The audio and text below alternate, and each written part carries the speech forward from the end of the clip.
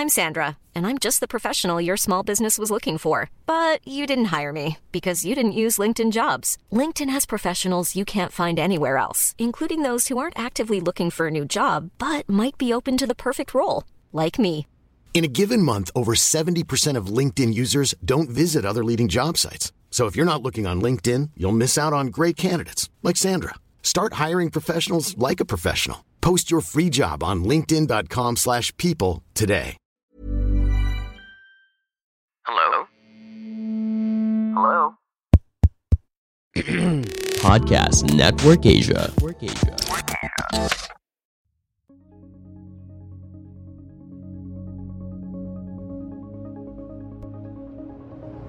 I think just prepare yourself financially, regardless of what's your burn rate. Like, do that modeling of like, can I survive like 3 months or 6 months with whatever I save on my own budget?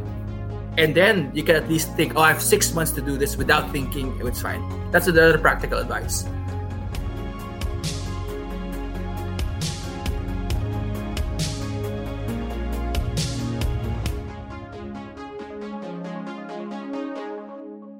This is RJ Ledesma. Thank you so much for joining us on this lovely Tuesday evening and still under round 2 of MECQ. I hope all of you are doing safe and healthy at home. And for those of you who've had the chance to get vaccinated, please do right now. Let's protect ourselves, protect our families, and help our economy get back on track. So again, thanks so much for joining us. Everybody listening, not just here in the Philippines, but all over the world. In fact, our guest tonight woke up at the crack of dawn to join me from the States for this interview. Henry Monzones, good evening. Thanks so much for joining us over here on the show. Now, here on the RJ Ledesma podcast, I interview the country's pioneering business personalities and entrepreneurs, and more importantly, learn how they think about business, what are their success secrets that we can all hack into, how they've innovated their own businesses during this pandemic, and of course, what opportunities do they see emerging during this new normal or even in the next normal? Now, is there a business personality or entrepreneur that you would like me to interview here on the podcast? Please do let me know. Drop me a message. We are also live right now on Kumu, CBRC TV, Global Pinas TV, and now the Bounce Back Network. Tonight, just like any other night, a very special guest, and I met him in his previous incarnation when he was still here in the Philippines, heading Idea Space.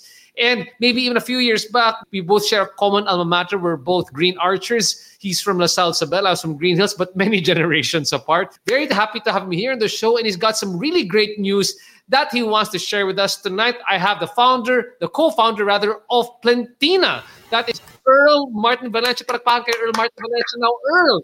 Yeah, thanks, RJ, for having me in your show. Earl, thanks. Yeah, definitely. Yeah. And I've seen you also in many incarnations, right, before. So definitely exciting to have you in your new podcast, and congratulations for all the success here. Thanks so much. Now, Earl, if you don't mind, let me just read out to the people over here so they understand the gravity of the person that I have here in the show. Sure. So allow me to stroke your ego just a bit as I talk about a bit more as to who Earl Valencia is all about. Now, for those who haven't heard of Plentina, Plentina is an AI and fintech startup that's headquartered in Silicon Valley. And prior to that one, he was a managing director for digital transformation at the Charles Schwab company. Earl, when he was in the Philippines, helped co-found Cubo. And apparently, if you know Cubo, which is our accelerator, our tech accelerator, we recently had Kat Chan, who currently runs Cubo, here on the show. He also helped found Idea Space for a Smart PLDT, which Kat Chan also heads right now. So it's nice to hear from the person who was behind the scenes for everything else. He also co-founded the National Innovation Center of the Philippines. And at the same time, he was awarded the 10 Outstanding Young Men and Women of the Country. Now, Earl started off as a scholar ng bayan in UP Diliman and finished his degree in electrical engineering, summa cum laude, from Boston University. He also has a master's in systems engineering from Cornell University and an MBA from the Stanford Graduate School of Business. Now, the really great story as to why I love having Earl here right now is that, Earl, you know what? Hot on the heels of the news that just came out, you just received a big wad of cash, a new set of investors has just come in for you guys. And that is from, it's 2.2 million US dollars that came in. Who put in the money? And tell us a bit more about your new partners. Yeah, definitely, right? So I guess to give context, Plentina, as you mentioned, right, is a fintech, right? So financial service technology company. Also fused, obviously, at the engine really is artificial intelligence. So they're all buzzwords, right? But I think we're lucky that we got really interesting investors. So it's about probably like half of it is from Wall Street, half of it is from Silicon Valley. A lot of it is ex-entrepreneurs. And then we also have a number of investors from the Philippines. One is the Impact Fund of Maui Arroyo, and also JG Dev, which is the JG Summit's venture capital fund.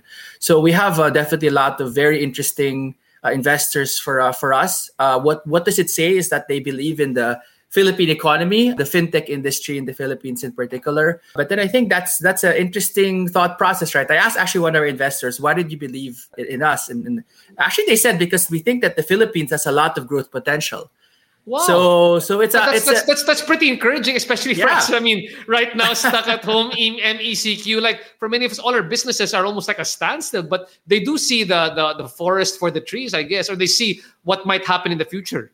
Yeah, I think what they're saying is that the world, the recovery will happen in many different places, right? So, for example, maybe the US will recover maybe in the medium term. I think the ones that didn't have a lockdown, let's say Singapore, Vietnam, and other places, like they recover faster, maybe China. But then the Philippines, even if it's lagging, imagine that if you bet on the recovery, right? So I think that's a really interesting perspective. And for us, we're lucky that we launched. It's funny, actually, we'll talk about later. We started the company months, like 3 months or 4 months right before this pandemic hit. And we didn't know it was going to hit, right? So a lot of really scary moments, to be honest, right? During this journey, this first couple of years. So, but we're lucky that I think we probably have enough capital in order to finish this, and hopefully after the pandemic. That's great. So really, the way that I look at it, 3 months into the pandemic, 3 months before the pandemic, you guys set up. Then all of a sudden the pandemic hits. But actually, in a way, the silver lining of the pandemic was not only to accelerate, but I guess even help iterate your business model. Is that right?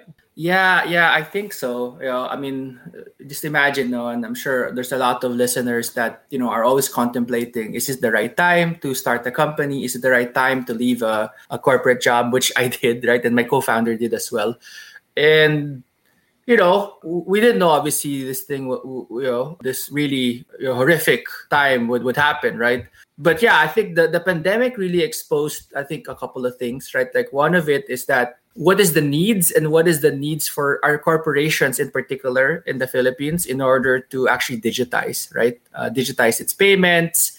How can people transact digitally, right? How do they buy digitally? So that kind of accelerated the need in particular for financial service technology like fintech, right? So so we're a bit lucky that we maybe rode a little bit that wave. And at the same time, we were not sure if we were going to survive, but we got actually a small set of investors, literally right in the midst of the pandemic. So we closed an investment round last year in May and June, literally like in the middle of this whole thing. And wow, we were so lucky that our investors, you said, this is maybe a big pandemic. We weren't sure where it's going to end, but we'll put in a little money so that we'll see where this goes. Obviously, I think nobody really knew that it's going to elongate to like more than 1 year, right? So, but yeah, I think without that, probably this Plentina dream would not survive, right? So that's right. Back in May, June, you also got your what we call the pre-seed round, no? And you raised about $750,000 US. Is that right? That came from Techstars, from 500 startups. Correct. Wow. Yeah. And then finally, you got 2.2 million more coming in. When I think about it, I mean, off the top of my head, and I just did this in my last interview with Don Pansacola of NextPay, who was my guest prior to you. I said, what it feels like is that it's a big weight lifted off your shoulders, because now you're not worried where the next payment is coming from, right? Or where to pay your payroll or get your whatever you need. But at the same time, it's like a larger burden is put on your shoulders right now because you've got other people's money that you have to worry about. How does it feel right now that you've got practically almost, I guess, $3 to $4 million worth of investors who put money behind you guys?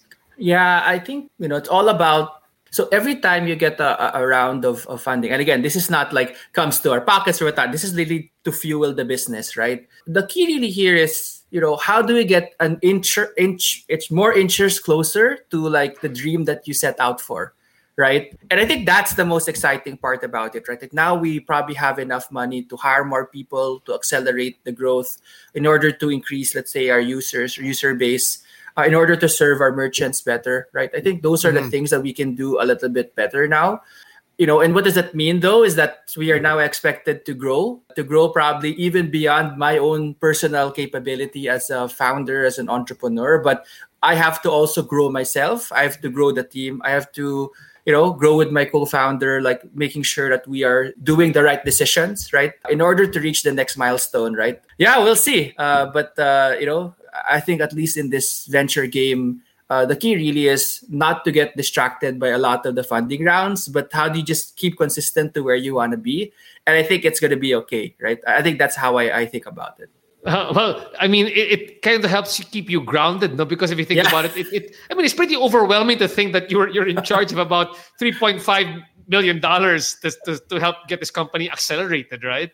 Yeah. I know that's something that, so one of our investors was very, very nice, right? Like one of our investors / advisors, he said, take a moment to enjoy and congratulate yourself, right? But then after a week, probably a day or two, then the real business starts, right? So it's an interesting perspective, right? Because a lot of times, for entrepreneurs, we get the investment. We're like, oh, wow, this is awesome. And then you can kind of, make that your success rate, right? But I think the key is, you have to think that, this is other people's money. How do you make sure it's stewards of it? And at the same time, one of our investor advisors also said something which is a very intriguing one, which is, at least we raised one of the largest seed rounds in the history of the Philippines, right? I'm sure there's going to be a lot more after, right? And he said, your success is the national pride of the country, right? So you have to take this even more serious versus just the investor money, right? Because if you succeed, let's say scaling up a company beyond the Philippines and doing well, then imagine what you could inspire, right? And I was like, oh my gosh, like this is so much pressure. Yeah. Right? So that's another thing that we are also looking at. In fact, we just talked to our team last week to say, we did this not just for us, for our investors, but we're lucky that we could show this, that the country actually got the spotlight even a little bit, right? Because we got featured probably in a number of global press the past 2 weeks. Right. And we got inquiries from everywhere around the world talking about the Philippines, not just talking about our company, which is pretty exciting.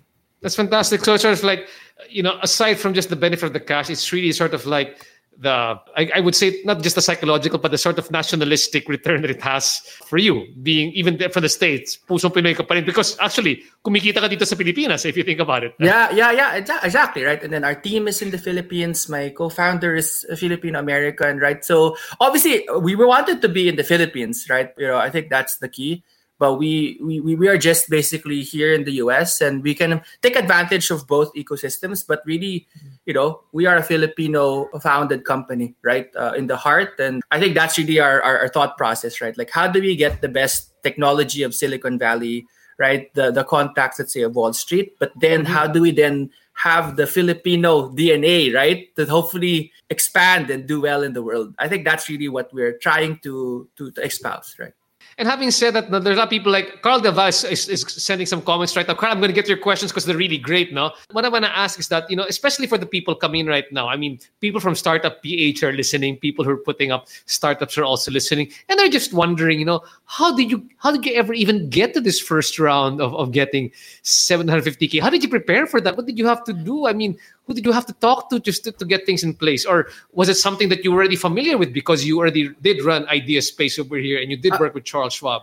Yeah, that's what I thought, right? So, and to be honest, right, like I might build, let's say, Idea Space, which is a company, which is I guess an accelerator investment company, might be a corporate executive before. But I'm still, like everyone else who probably dreamt of building a company, a first-time founder, right, of a startup. So this is an interesting, like very humbling experience, right? Because So, I thought like, oh, you know what? I know a lot of people. I know a lot of things. I have like, a lot of credentials. But, even to get that first amount of money, like we had to talk to so many people, right? Like, and a lot of rejections, right? From, different programs, a lot of rejections from different investors, right? So we were always worried. Like, in fact, that's what me and my co-founder did, which is we had to map out like when our personal funds will run out, that we just have to like quit.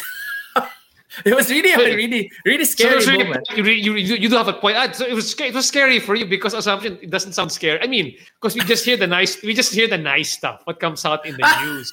But people don't know the kind of stress that you're getting behind the scene. I left my day job, diba? Yeah. So, especially right, mid-career founders, right? Like, I have 2 kids, right? I have basically these other things, right? Like it's not just me, and I can feed my kids ramen noodles, right? Which is like the quintessential like startup founder. You can live on ramen noodles. You can live in Lucky Me, right? Like no, right? Like at least for me, I can't do that, right? I have a responsibility as a father, right, to make sure that my kids don't actually starve.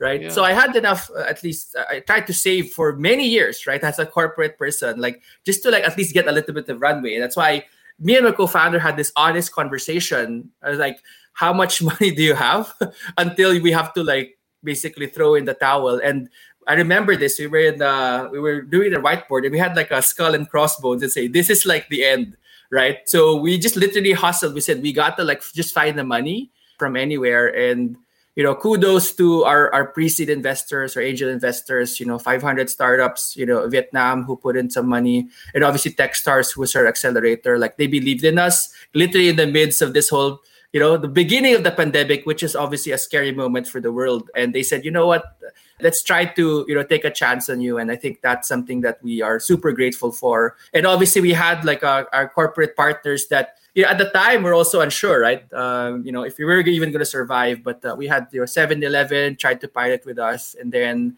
Smart kind of closely after, kind of at least kept on the conversation going, which we're lucky that we launched with both of them, in October last year. Fantastic.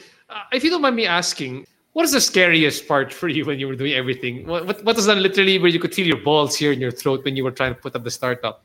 Yeah, so putting up the startup is always I guess a rosy time, right? Because you have so much dreams, there's no constraint, right? Like and to be honest, if it's just you and your co-founder, you're only responsible for yourself, right? So it's like, oh, you know what, like enough money so my kids can eat, let's say for a couple of months, right? Same thing with my co-founders, that there's enough runway for a couple of months. It's when you hire your first employee, for me, it gets scary, right? Because now you're not just responsible for you're responsible for someone else and their livelihood. And they also quit their jobs, most likely, right? Like, it's not like they're all fresh grads, right? And even for fresh grads, they probably, declined the job to work for you. So for me, that's always like the scariest moment, is that when you take in investor money, that's a scary moment because you realize like, oh my gosh, like it's not my company anymore, right? Like I cannot just like take my time, right, in order for this to grow. The other one is that the first hire, actually for me, was the scarier one. And now obviously with more hires, right, it's just a little bit more scary, is that we always have to continue to like meet our metrics, to grow, to get investors, to make the business successful, because the livelihoods of these people and their careers, are there. And I think we totally like appreciate them and trusting their careers, at least with us. And hopefully we make them grow with us, right? And I think that's our philosophy.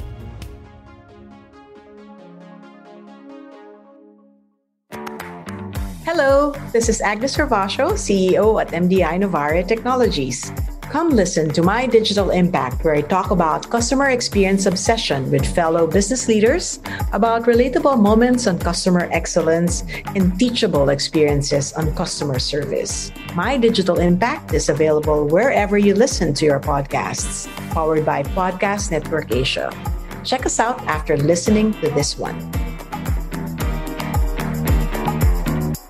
Well, good luck to you, because, this is a great thing and it's a scary thing at the same time. So we wish you the best of luck. But before I get into that, for many people watching this here right now, this might be the first time they're hearing about Plentina. Now, I know you can explain Plentina, but maybe the best way to go about this is to think about it as an entrepreneur again when we ask the question, What problem were you trying to solve when you thought of Plentina, right? And did you leave first your job before putting up Plentina, or were you at your former job, then you put up Plentina? Tell us a bit more about the journey. Yeah, definitely, right? So maybe we'll approach it kind of two different ways, right? So for me, I was reflecting. So I was lucky that the past 4 years after I left the Philippines, I got exposed to really what I call as the OG, or like the original fintech players in the world, right? In the US in particular, right? So the first one, right after I left Smart Idea Space, Kubo, I worked at it's called the hedge fund, right? Which is kind of a specific like investment fund, but they're basically somewhat run by computers, right? So it's not like someone trading here and there and making decisions. Like they codified all the decision-making process into, let's say, a computer, right? An algorithm. So I saw like, oh wow, like I wonder if this will work. But now they're like the largest investment hedge fund in the world, right? Which is called Bridgewater. And I was in the data team. So I was like, wow, like I wonder if this is being done in the Philippines. So that already kind of percolated in my mind, okay. Right? And then when I went to San Francisco and worked for Charles Schwab, which is one of the largest, it's called investment brokerage houses, which is where people buy and sell stocks, right? So if people want to buy and sell stocks in the Philippines, you can do that. But in the world, Charles Schwab is one of the biggest. And Charles Schwab actually is a person. It's not a made-up name, right?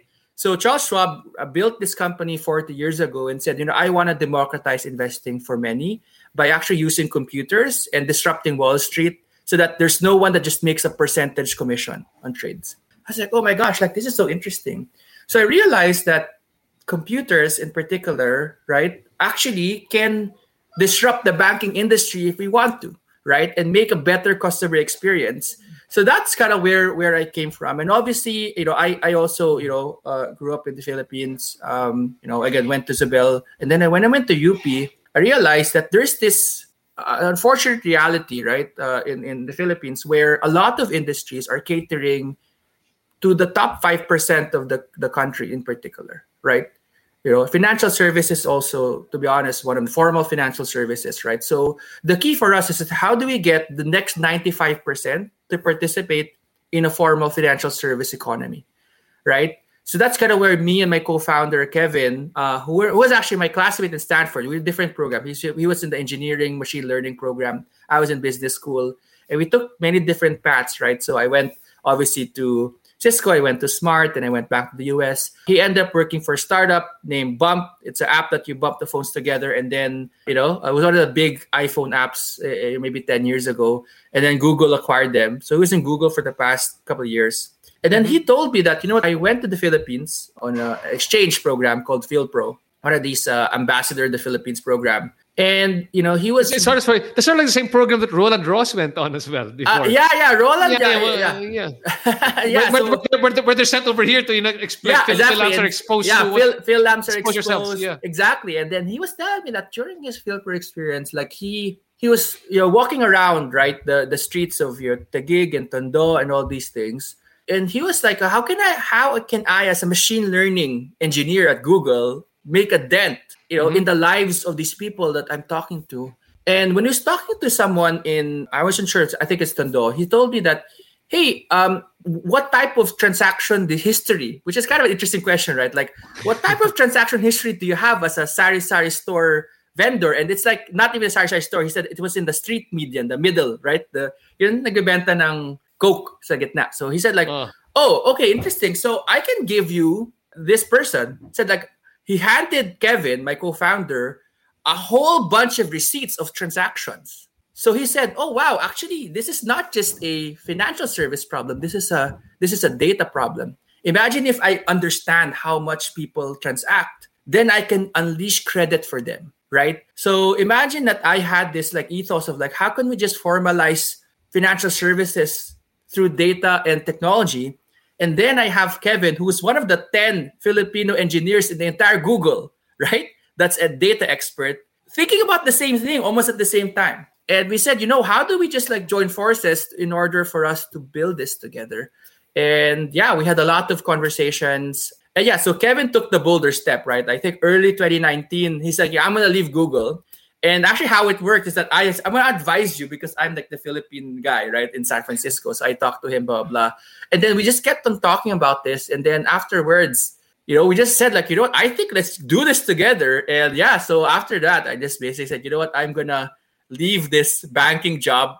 And I have to credit two people who helped me, right? So one is an investor called Peng Ong, who is a big investor in Singapore. He said, this is the golden age of Southeast Asia. Like, you have to come back home, right? And I was like, oh, wow, most people tell me to stay here. And you tell me to come back to Southeast Asia. And the other one is Dado Banatao, who sat me down with his wife and told me the practical things of how to quit the job, right? So he told me, I left my job during my 30s as well. Obviously, now he's very successful. And his wife coached me on how to tell my wife that I was going to leave a corporate job, right? Because apparently it's not just you, right? Again, this is the interesting thing, right? As an entrepreneur, you have family, your parents, right? If you have kids, your wife, right? Like, you have a whole ecosystem around you that kind of have to align that you're going to do this, right? That's right. Or else it's tough. Or else every day you're going to think like, oh my gosh, like, am I... Sisisihin ka, di ba? Parang sisisihin ka na... If something happens, oh my gosh, kasalanan mo, di ba? Oh my gosh. And so parang, so Maria Banatao, like, and Dado, like, literally sat me down for almost an hour and a half, probably even 2 hours, and said, this is exactly what you say, which is really awesome, right? So I'm pretty lucky that they gave me this guidance because I was so scared. As someone who left in generally like probably one of the, at least my pinnacle of my corporate life, right? Like, I was managing director at like a large bank in the US, which is pretty awesome. And then basically like, for your salary to go to zero, you're like, oh my gosh, what am I doing?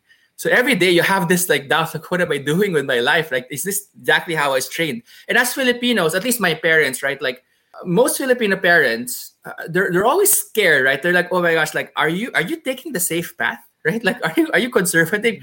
And this is like the total opposite of what I think I was trained to do. Right? So interesting times. But yeah, it was an exciting time also for me because I realized that this is something I had to do, right? For myself. And Dada told me something that was like kind of jolted my mind, right? Which is a lot of people talk to him. A lot of people talk to him about starting a company, but very few people actually do.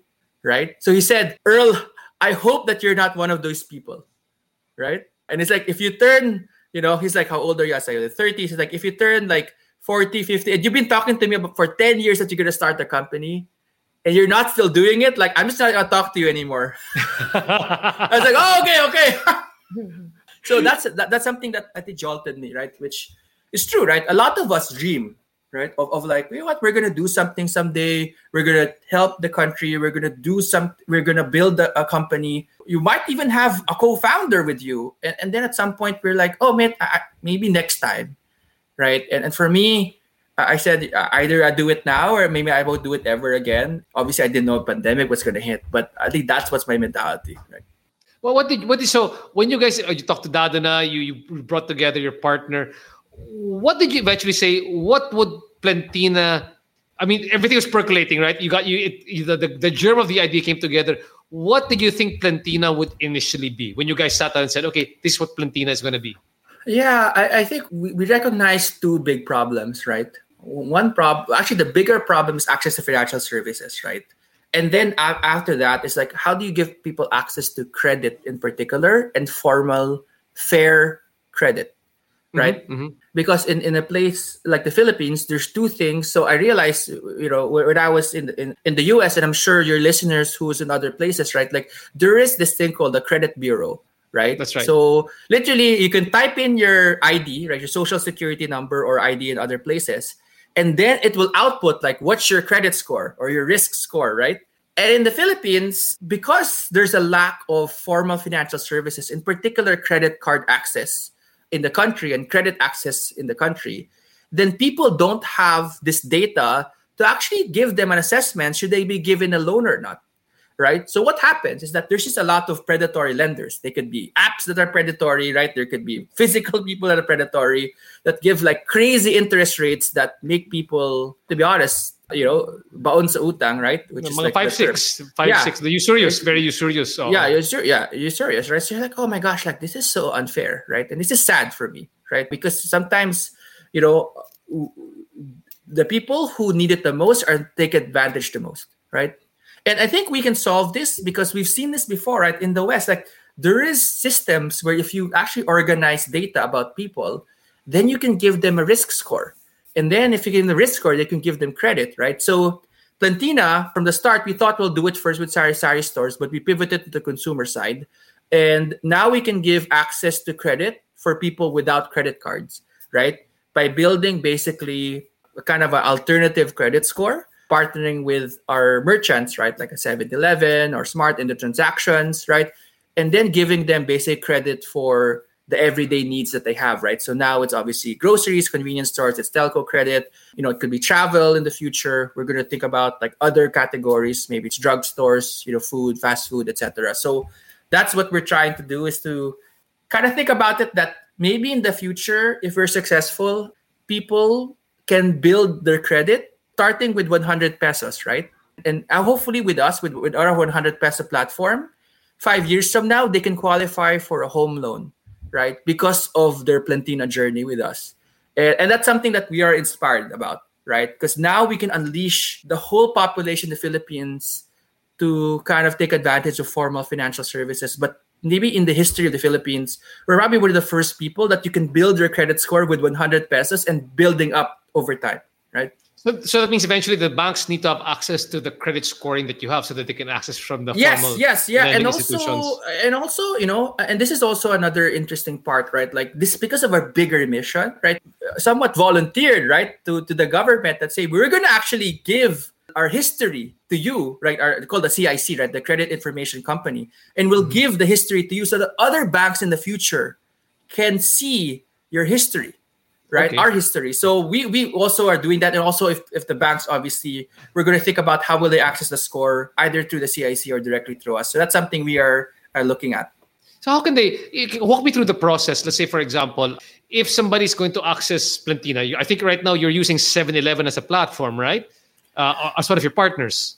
Yes, right? Yeah. So think about it. So maybe how I want to explain what it is, right? So a user, right, can download the app in the Google Play Store for now. I think we prioritize Google Play. At some point, we'll have iOS, right?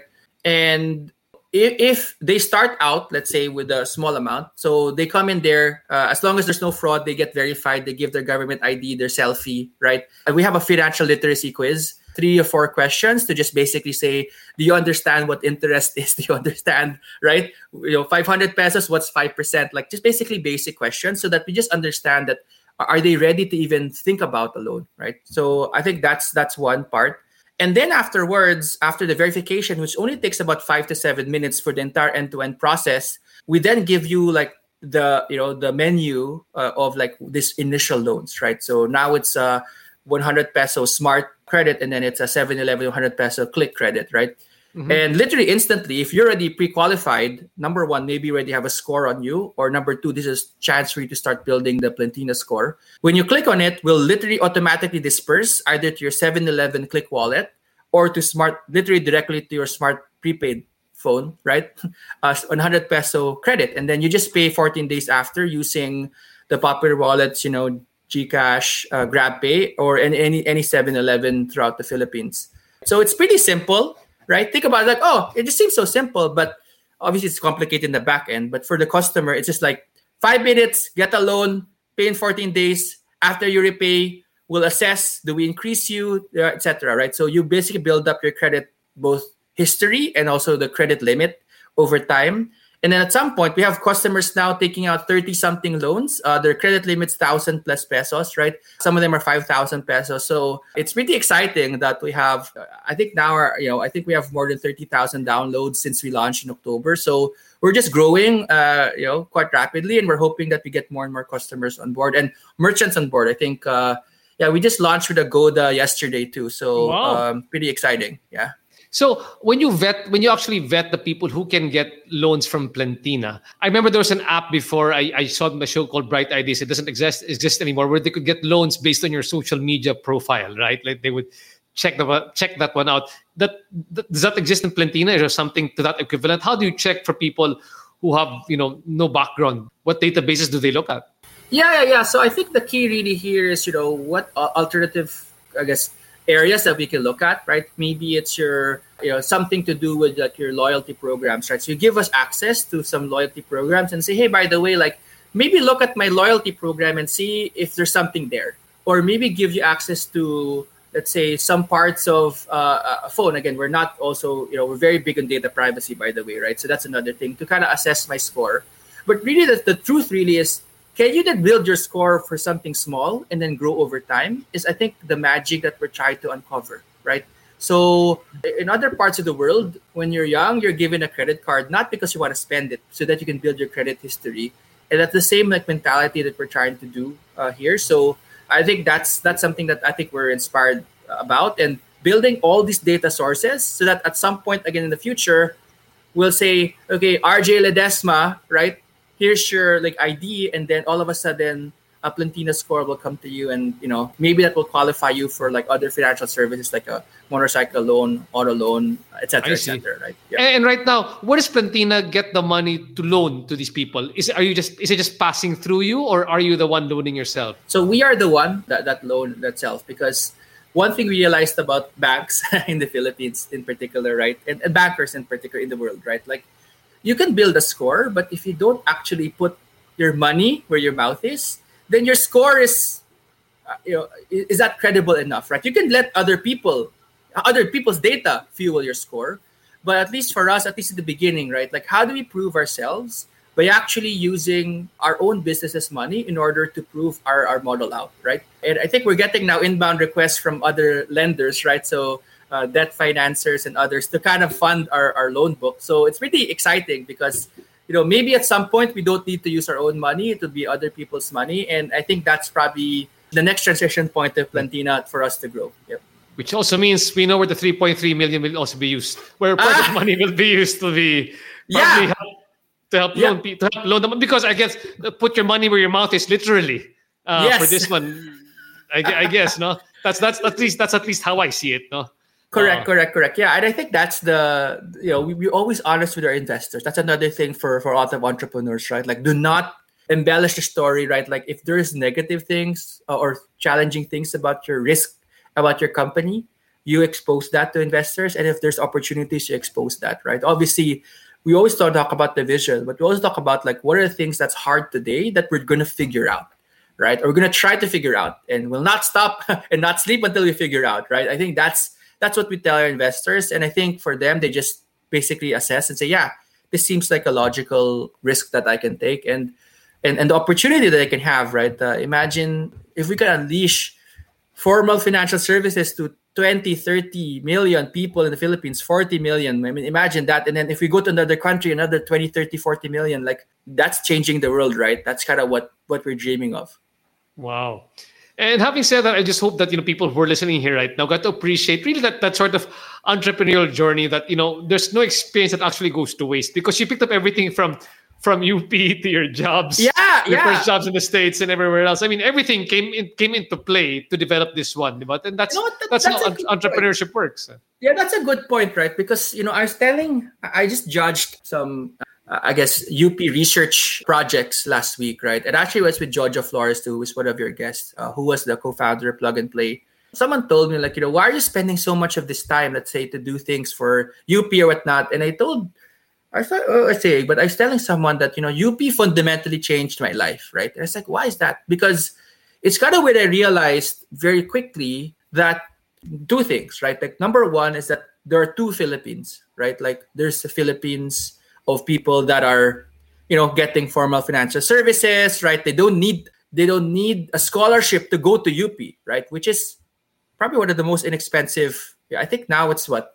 At least when I was there, it's $100 per semester, right? Like, I think 5,000 pesos per semester, something like that, right? But then I had classmates who needed a scholarship to go to UP. And they were telling me, instead of, me thinking about, what movie will I use? Let's go to SM and watch a movie is what I tell my blockmates, right? And then some of my classmates said, no, because my dad's a jeepney driver. I got to help him, right? Like, my dad's a taxi driver. My dad's a fisherman. Like, I need to help him or her, right? And I can realize, like, wow. But the second lesson I had was these people who, don't go to movies in the weekend and have a lot more responsibility at a younger age. And I went to UP, I was like 16, right? And they're probably 15, 16 as well. They got higher scores than me in engineering. So I realized very quickly is that in the Philippines, right, like if we just give people a chance to succeed, then they can unleash the potential of not just the UP students, but imagine that, there's millions of these really smart, high potential people. So for example, our hashtag is unlock your potential because of our philosophy, our core value that we want to unlock everyone's potential in emerging markets, right? Starting with the Philippines.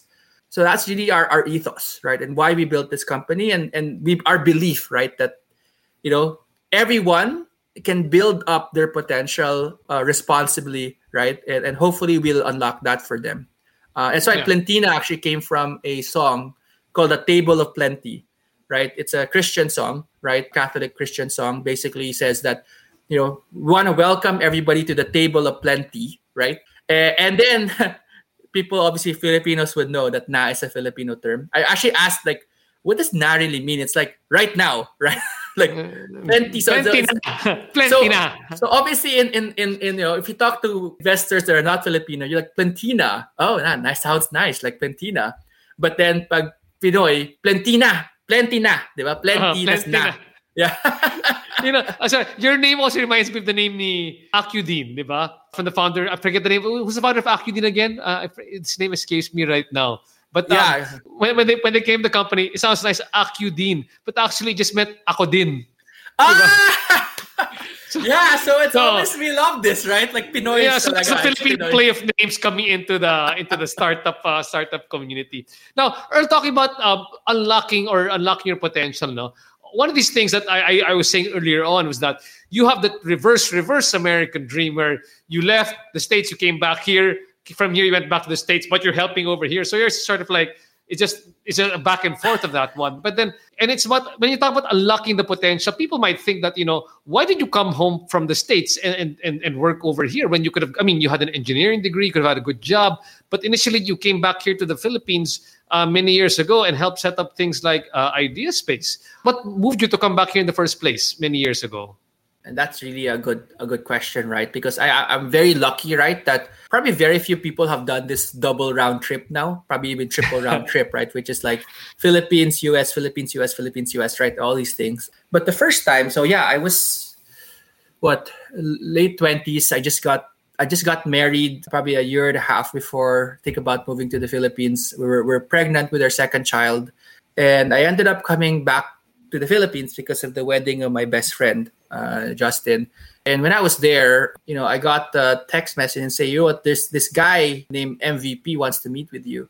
And I was like, okay, I don't know really who this guy is, right? But let's go meet with him. And I asked my friends, like, oh yeah, who's this MVP person? It's like, oh yeah, I think he's pretty famous. I was like, okay, cool, I want to meet him. And this was kind of just, PLDT First Pacific is speaking, right? Like, which is pretty amazing. So when I met MVP, it's like, this guy's going to go from Hong Kong to meet with you. I was like, oh, I want to meet him. It's really nice, right? And the wedding was a Saturday that I met MVP on Sunday. And, we talked about basketball, right? Which is his favorite sport. Of course. And then after that, he asked me one question, like, Earl, like, what's your dream, right? I was like, my dream is to become DOST secretary, right? Which is kind of, to be honest, my dream as well until now. But at that time, it's like, why DOST secretary? This is the first time I've heard about this. This is crazy. And I said, like, because I want someday, I can fund all the best ideas of the Philippines, like my classmates in UP, right? That they had really good science and engineering ideas. It's like, I don't think they'll ever come up with actually building this because no one's funding them.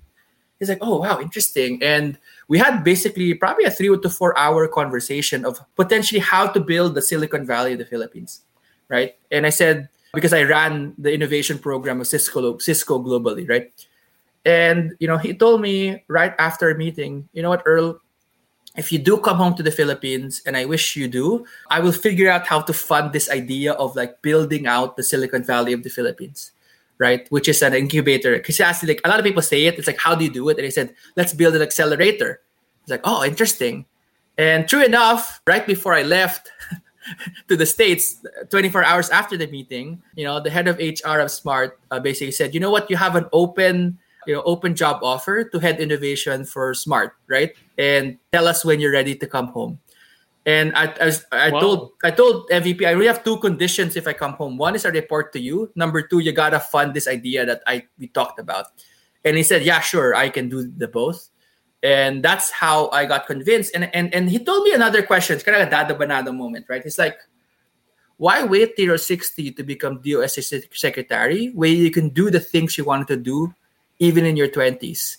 I was like, oh my gosh, like, is this happening to me, right? So I had to convince again my wife, and kudos to her. But there was no Mrs. Banato yet to give you the spiel on no what advice. to say. Yeah, so I definitely bumbled there, right? I think it about like 6 months to like iteratively like talk about like the pros, the cons, so literally every day, like for 6 months, like pro con, because we were in the heart of Silicon Valley, right? Like, I mean, I was in the headquarters of like one of the largest tech companies in the world, running global programs in 100 plus countries. Like, it's kind of it was my dream job right after business school, is what I say, right? Like, yes. And then for this to come back to the Philippines. But yeah, I mean, just that one last point of MVP, which is like, do you want to wait till 60 to actually do this, right? And I was like, wow, like, yeah, maybe not, maybe no, right? So that prompted me to just come home to the Philippines, and I'm lucky that I got the resources to then build out what is now Idea Space, what is now Kubo, and obviously kudos to the team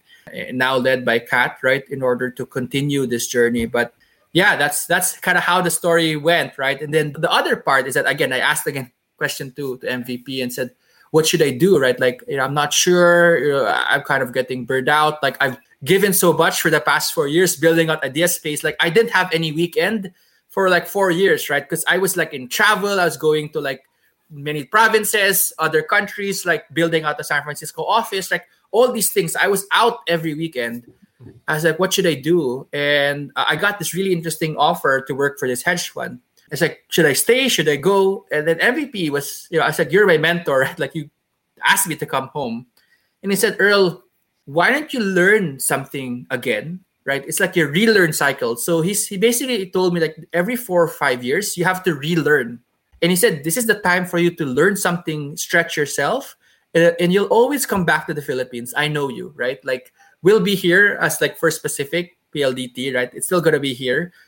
Philippines will still be here, but you want to grow. So go out, but always think, when are you going to come back again? And I think that I didn't know, right, when am I coming back? I was like, okay, cool, I'm going to do this. And because of the past 4 years, I learned a lot about data, about digital transformation, like obviously financial services. Like, I didn't know I was going to do that, but that's got exposed. And now that all led into Plentina, right? So yeah, it's interesting. I never knew, right? But that's kind of how it worked. And then obviously Plentina is just another situation where I realized that there's the Philippines, there's just so much that we can do, right? Especially in this sector.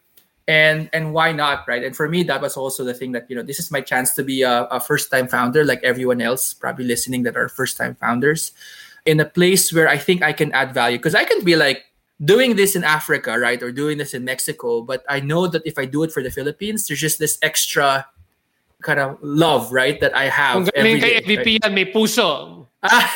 yeah, right? So for me, like, yeah, it's basically how do I now use what I've learned in the past 4 or 5 years in literally the best probably tech companies that's our Wall Street, right? And then team up with my, a good friend, Kevin, who was in Google's machine learning side, and then do something, right? Do something for our country, right? And I think that's kind of how it all shook up. And I mean, a lot of people, it's scary, right? Like, why would you do this? Why would you come back home?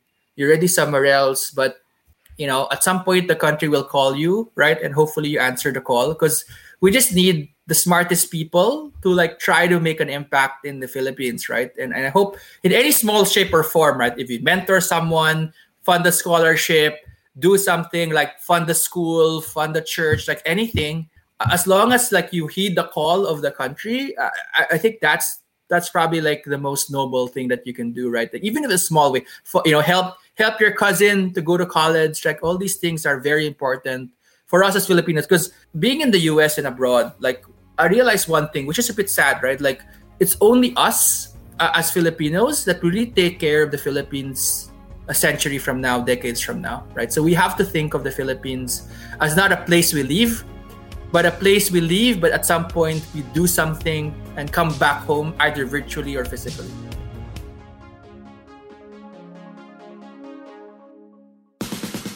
Hello there, Chinkitan here, motivational speaker, wealth coach, best-selling author, and now host of Chink Positive Podcast, a podcast that aims to help you to become wealthy and debt-free by teaching you on how to save, budget, get out of debt, and invest. Powered by Podcast Network Asia. Available on wherever you get your podcasts. See you there. What a great story, because I'm very inspired by listening to you here right now. There are many people who felt the same way. I mean, like when I did interview Don last week, who was early in Canada, had a good job, but said, I got to come home because there's something bigger. And I really appreciate that. I hope that people listening also to this podcast are able to appreciate where you're coming from. I have here Dennis Velasco, very interesting. Dennis of Prosper Na. I don't know if you know Prosper Na. Yeah, of course. Now, which is funny, sabi niya, pareho kayo.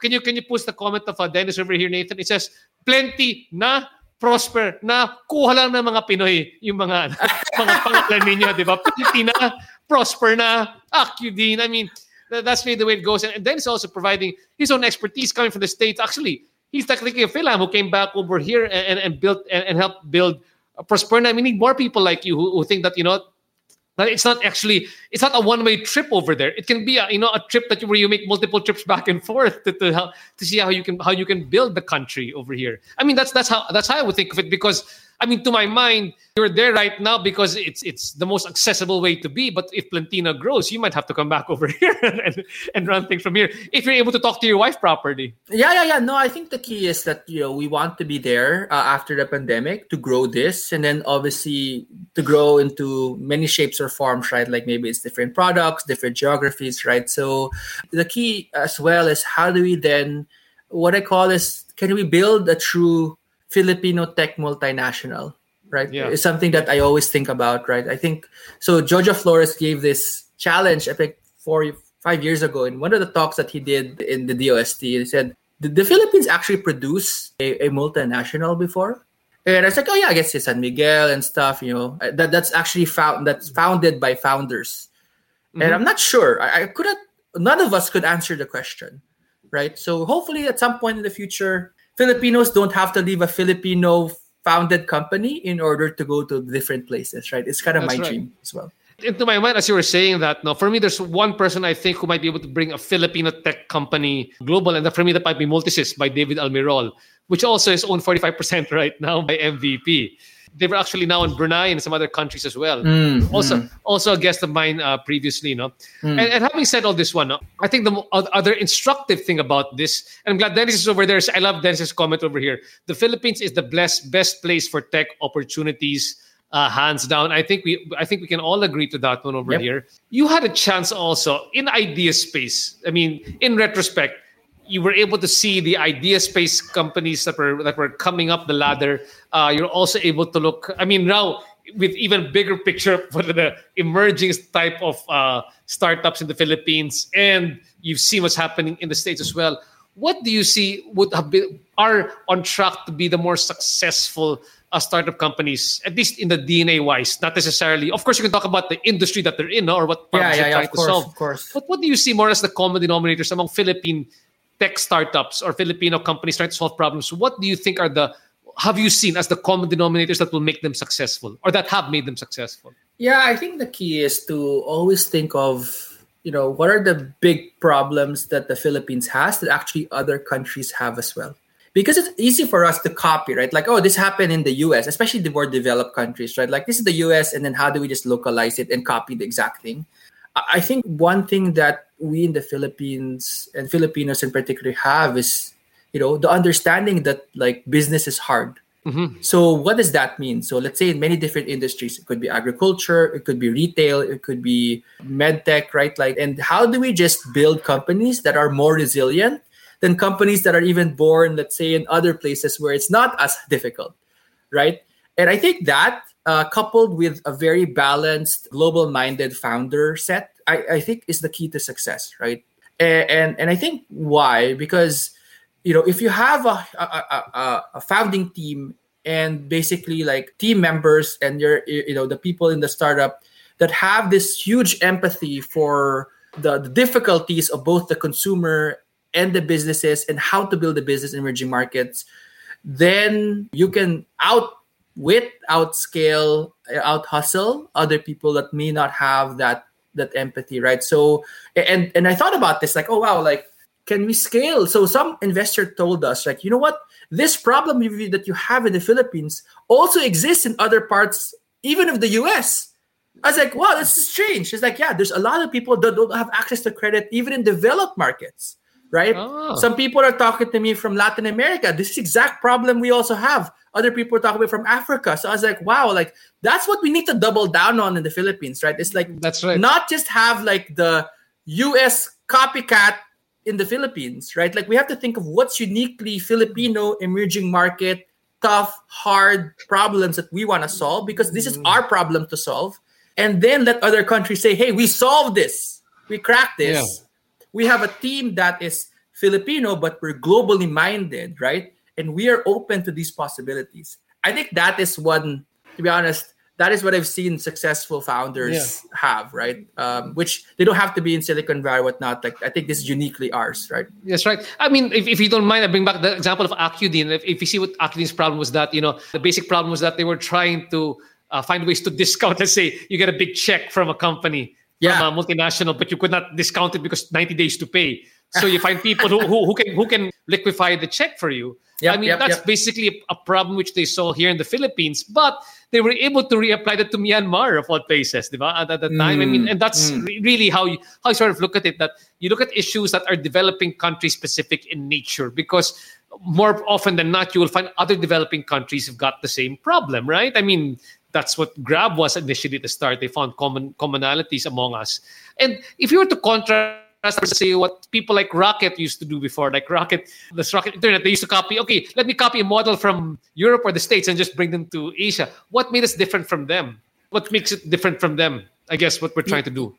Yeah. I think the key. So I think again, Rocket, right? I mean, there's it's a portfolio, right? So some properties did well, some properties did do well, but obviously you have two good ones. I mean, a lot of good ones, right? That's right. Number one, Food Panda, right? All these other things, right?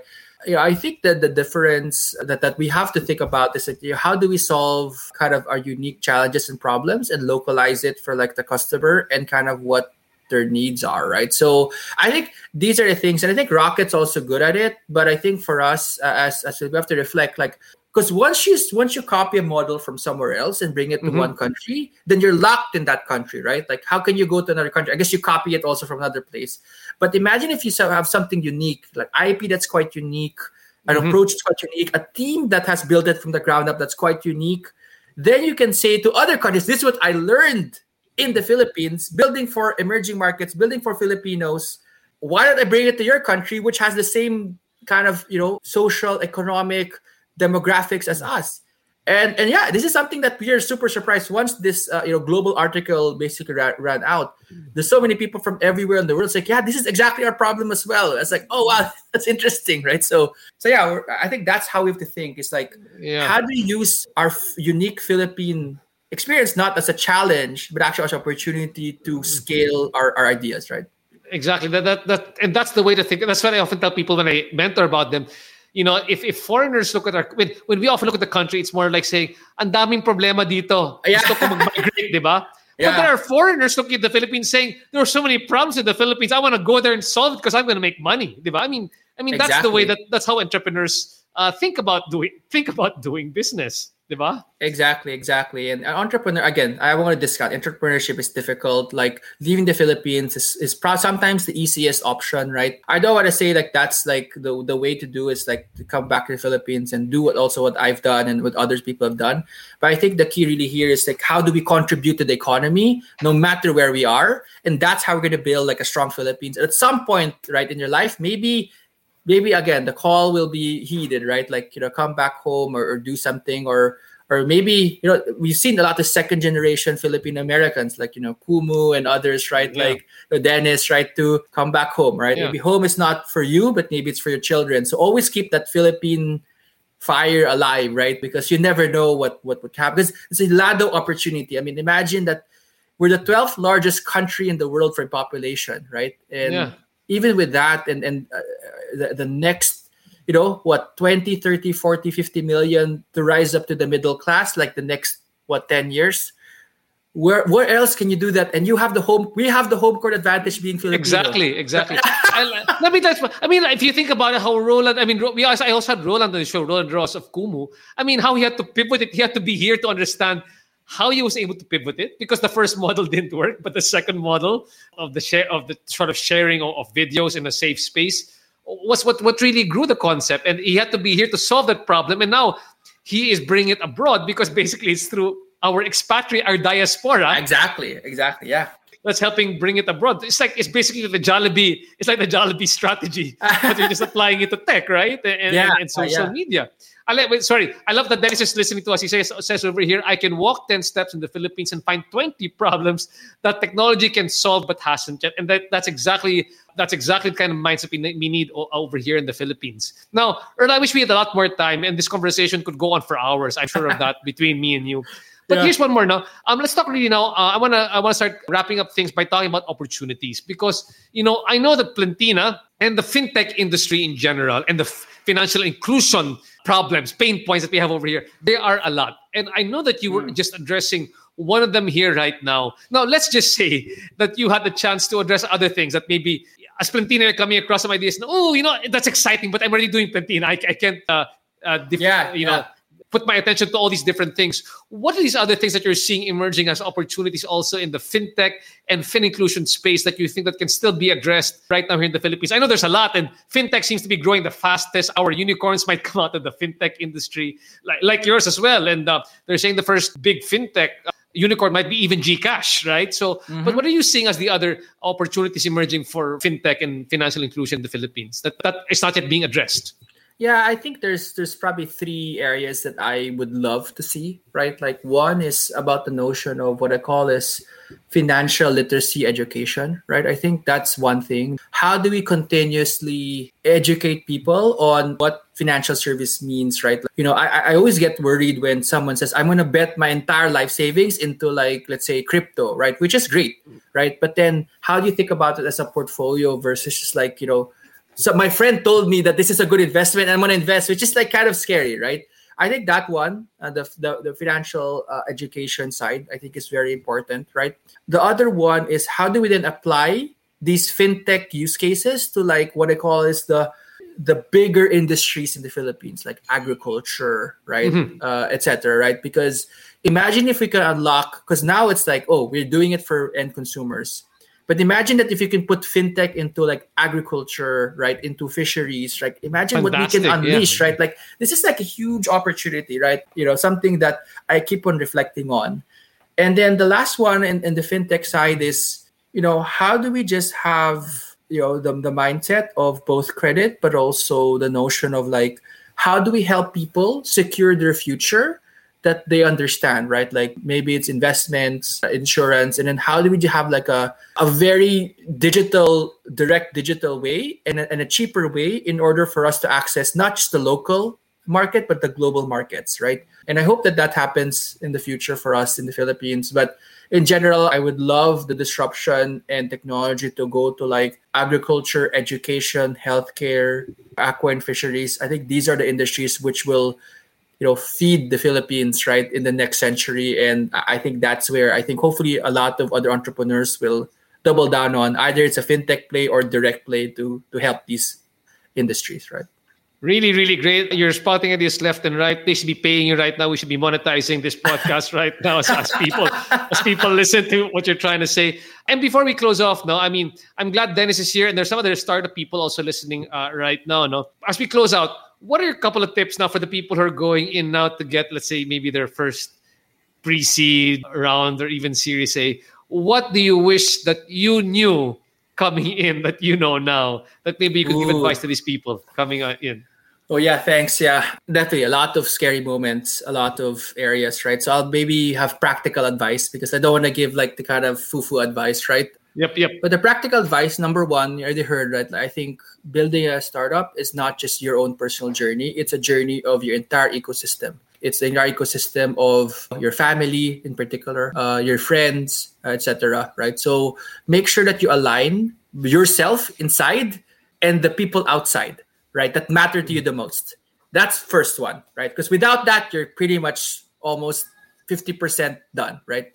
The second one that I would say is that be practical with regards to your own personal financial situation, right? Like you can start a company, but then if you don't have your own personal financial situation at least figured out, you won't be able to focus on your company anyway, right? So if you save money, like me, like I saved every day. I told my wife, like, we have to save a little bit just in case I start a company, right? Like think about that, all the time, right? At least the brief para sa, I might open my own company, okay? For years. Yeah. Oh my gosh. So we're not going to Disneyland this year. We're gonna help save for my own company, okay? So yeah, I mean, this is a process, right? So again, if you're distracted by like not eating, because like, oh my gosh, I have zero in my bank account, which is fine, right? But I think just prepare yourself financially, regardless of what's your burn rate. Like do that modeling of like, can I survive like 3 months or 6 months with whatever I save on my own budget? And then you can at least think, oh, I have 6 months to do this without thinking it's fine. That's another practical advice. And the last advice is that you and your co-founder have to be mission aligned, regardless if sometimes your personality is different or whatnot. But in the end of the day, like we had this questionnaire of like 5 to 7 questions of like why we're going to start this company individually. And then we did it blindly and then came together and say, yeah, these are the things that we, why we did it. And what are the big things to happen in our life? What are the things that like I don't like? And it's kind of like dating, right? It's like founder dating and even early team dating. So as long as all of you guys like are pointing toward the same North Star, that's the biggest thing. But have the tough conversations early, not later, or else, it's always kind of tricky. So yeah, those are like practical advice. Family, your ecosystem, your personal financial runway, in the end, your founder relationship. These are the biggest things, to be honest. It's the foundation of the company. Without it, you're pretty, I hope that you all consider this as very important advice as you start out your companies. Well, thanks so much, Earl. That's really great practical advice for many people listening here right now. And even for myself. I mean, even if you're running a tech startup or not a tech startup, for my own company, as you know, I host and I speak, and I have to make sure that there's different. I mean, just for me, there are different income streams and cash flows, because when you start your own business, you can't also be purely reliant on that one, because especially during times like these, I mean, it's you who, as the owner, you sacrifice first, right? As the founder, you sacrifice first. Your employees get, if times are tough, make sure that employees are okay. And you find your own way. But that's really the job of the entrepreneur. Again, thanks so much for joining us, Earl. For those who want to find out more about Plentina, how can they find out more about Plentina? If they want to join Plentina from the Philippines right now that you've got your fresh new funding, maybe there's some people who want to come on board. Yeah. 2 things, 2 plugs, right? Like obviously, number one is if you have an Android phone for now and iOS in the future, if you have either friends or yourself or your family that wants kind of to build up your credit over time through 7-Eleven and Smart for now and obvious others in the future. Buy now, pay later with Plentina at plentina.com or in the Google Play Store. We actually have 2 promos now, right? So one is with Smart. So your first repayment, they'll give you a 5 peso bonus, right? If you have an on-time repayment, and 7-Eleven too has a 5% bonus. So effectively, the service fee is almost free, subsidized by our partners. So please download it. I think it will help a lot of people. And then the second one is, again, we have a fresh amount of funding. So we're definitely looking. I think we're going to expand. We have like probably 20 plus roles going to be open over the next month or 2. Now we have 10 actually right now. So if you think that you fit the bill, feel free to contact us at plentina.com/careers. But yeah, exciting times. And thank you, RJ, for having me in this podcast. Always exciting to share stories with you. Thanks again, man. It's always good to reconnect with you. And between you and I, we share a common prayer. And I think that's why our prayer helps us. For me, it helps us get through this thing. And the prayer is, I will continue, oh my God, to do all my actions for the love of you. Thank you so much. Earl, thanks so much for joining us here on the show. Again, this has been the RJ Ledesma podcast. And if all of you, if you've been enjoying my podcast here so far and you're learning a lot from it, please subscribe and invite more friends to listen to the RJ Ledesma podcast. You can find us on Spotify. You can also catch us on the Apple Podcast as well. We'll see you guys again next Tuesday. Again, guys, thanks so much. Enjoy the rest of your week. Thanks, guys. Have a good night. Thank you.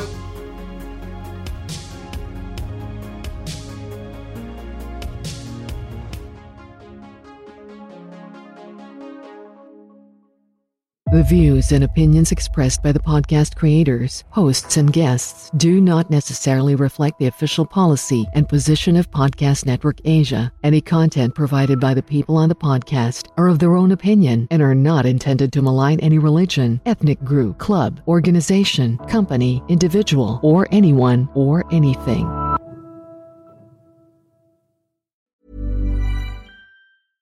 Imagine the softest sheets you've ever felt. Now imagine them getting even softer over time. That's what you'll feel with Boll & Branch's organic cotton sheets. In a recent customer survey, 96% replied that Boll & Branch sheets get softer with every wash. Start getting your best night's sleep in these sheets that get softer and softer for years to come. Try their sheets with a 30-night guarantee. Plus, get 15% off your first order at bollandbranch.com. Code BUTTERY. Exclusions apply. See site for details.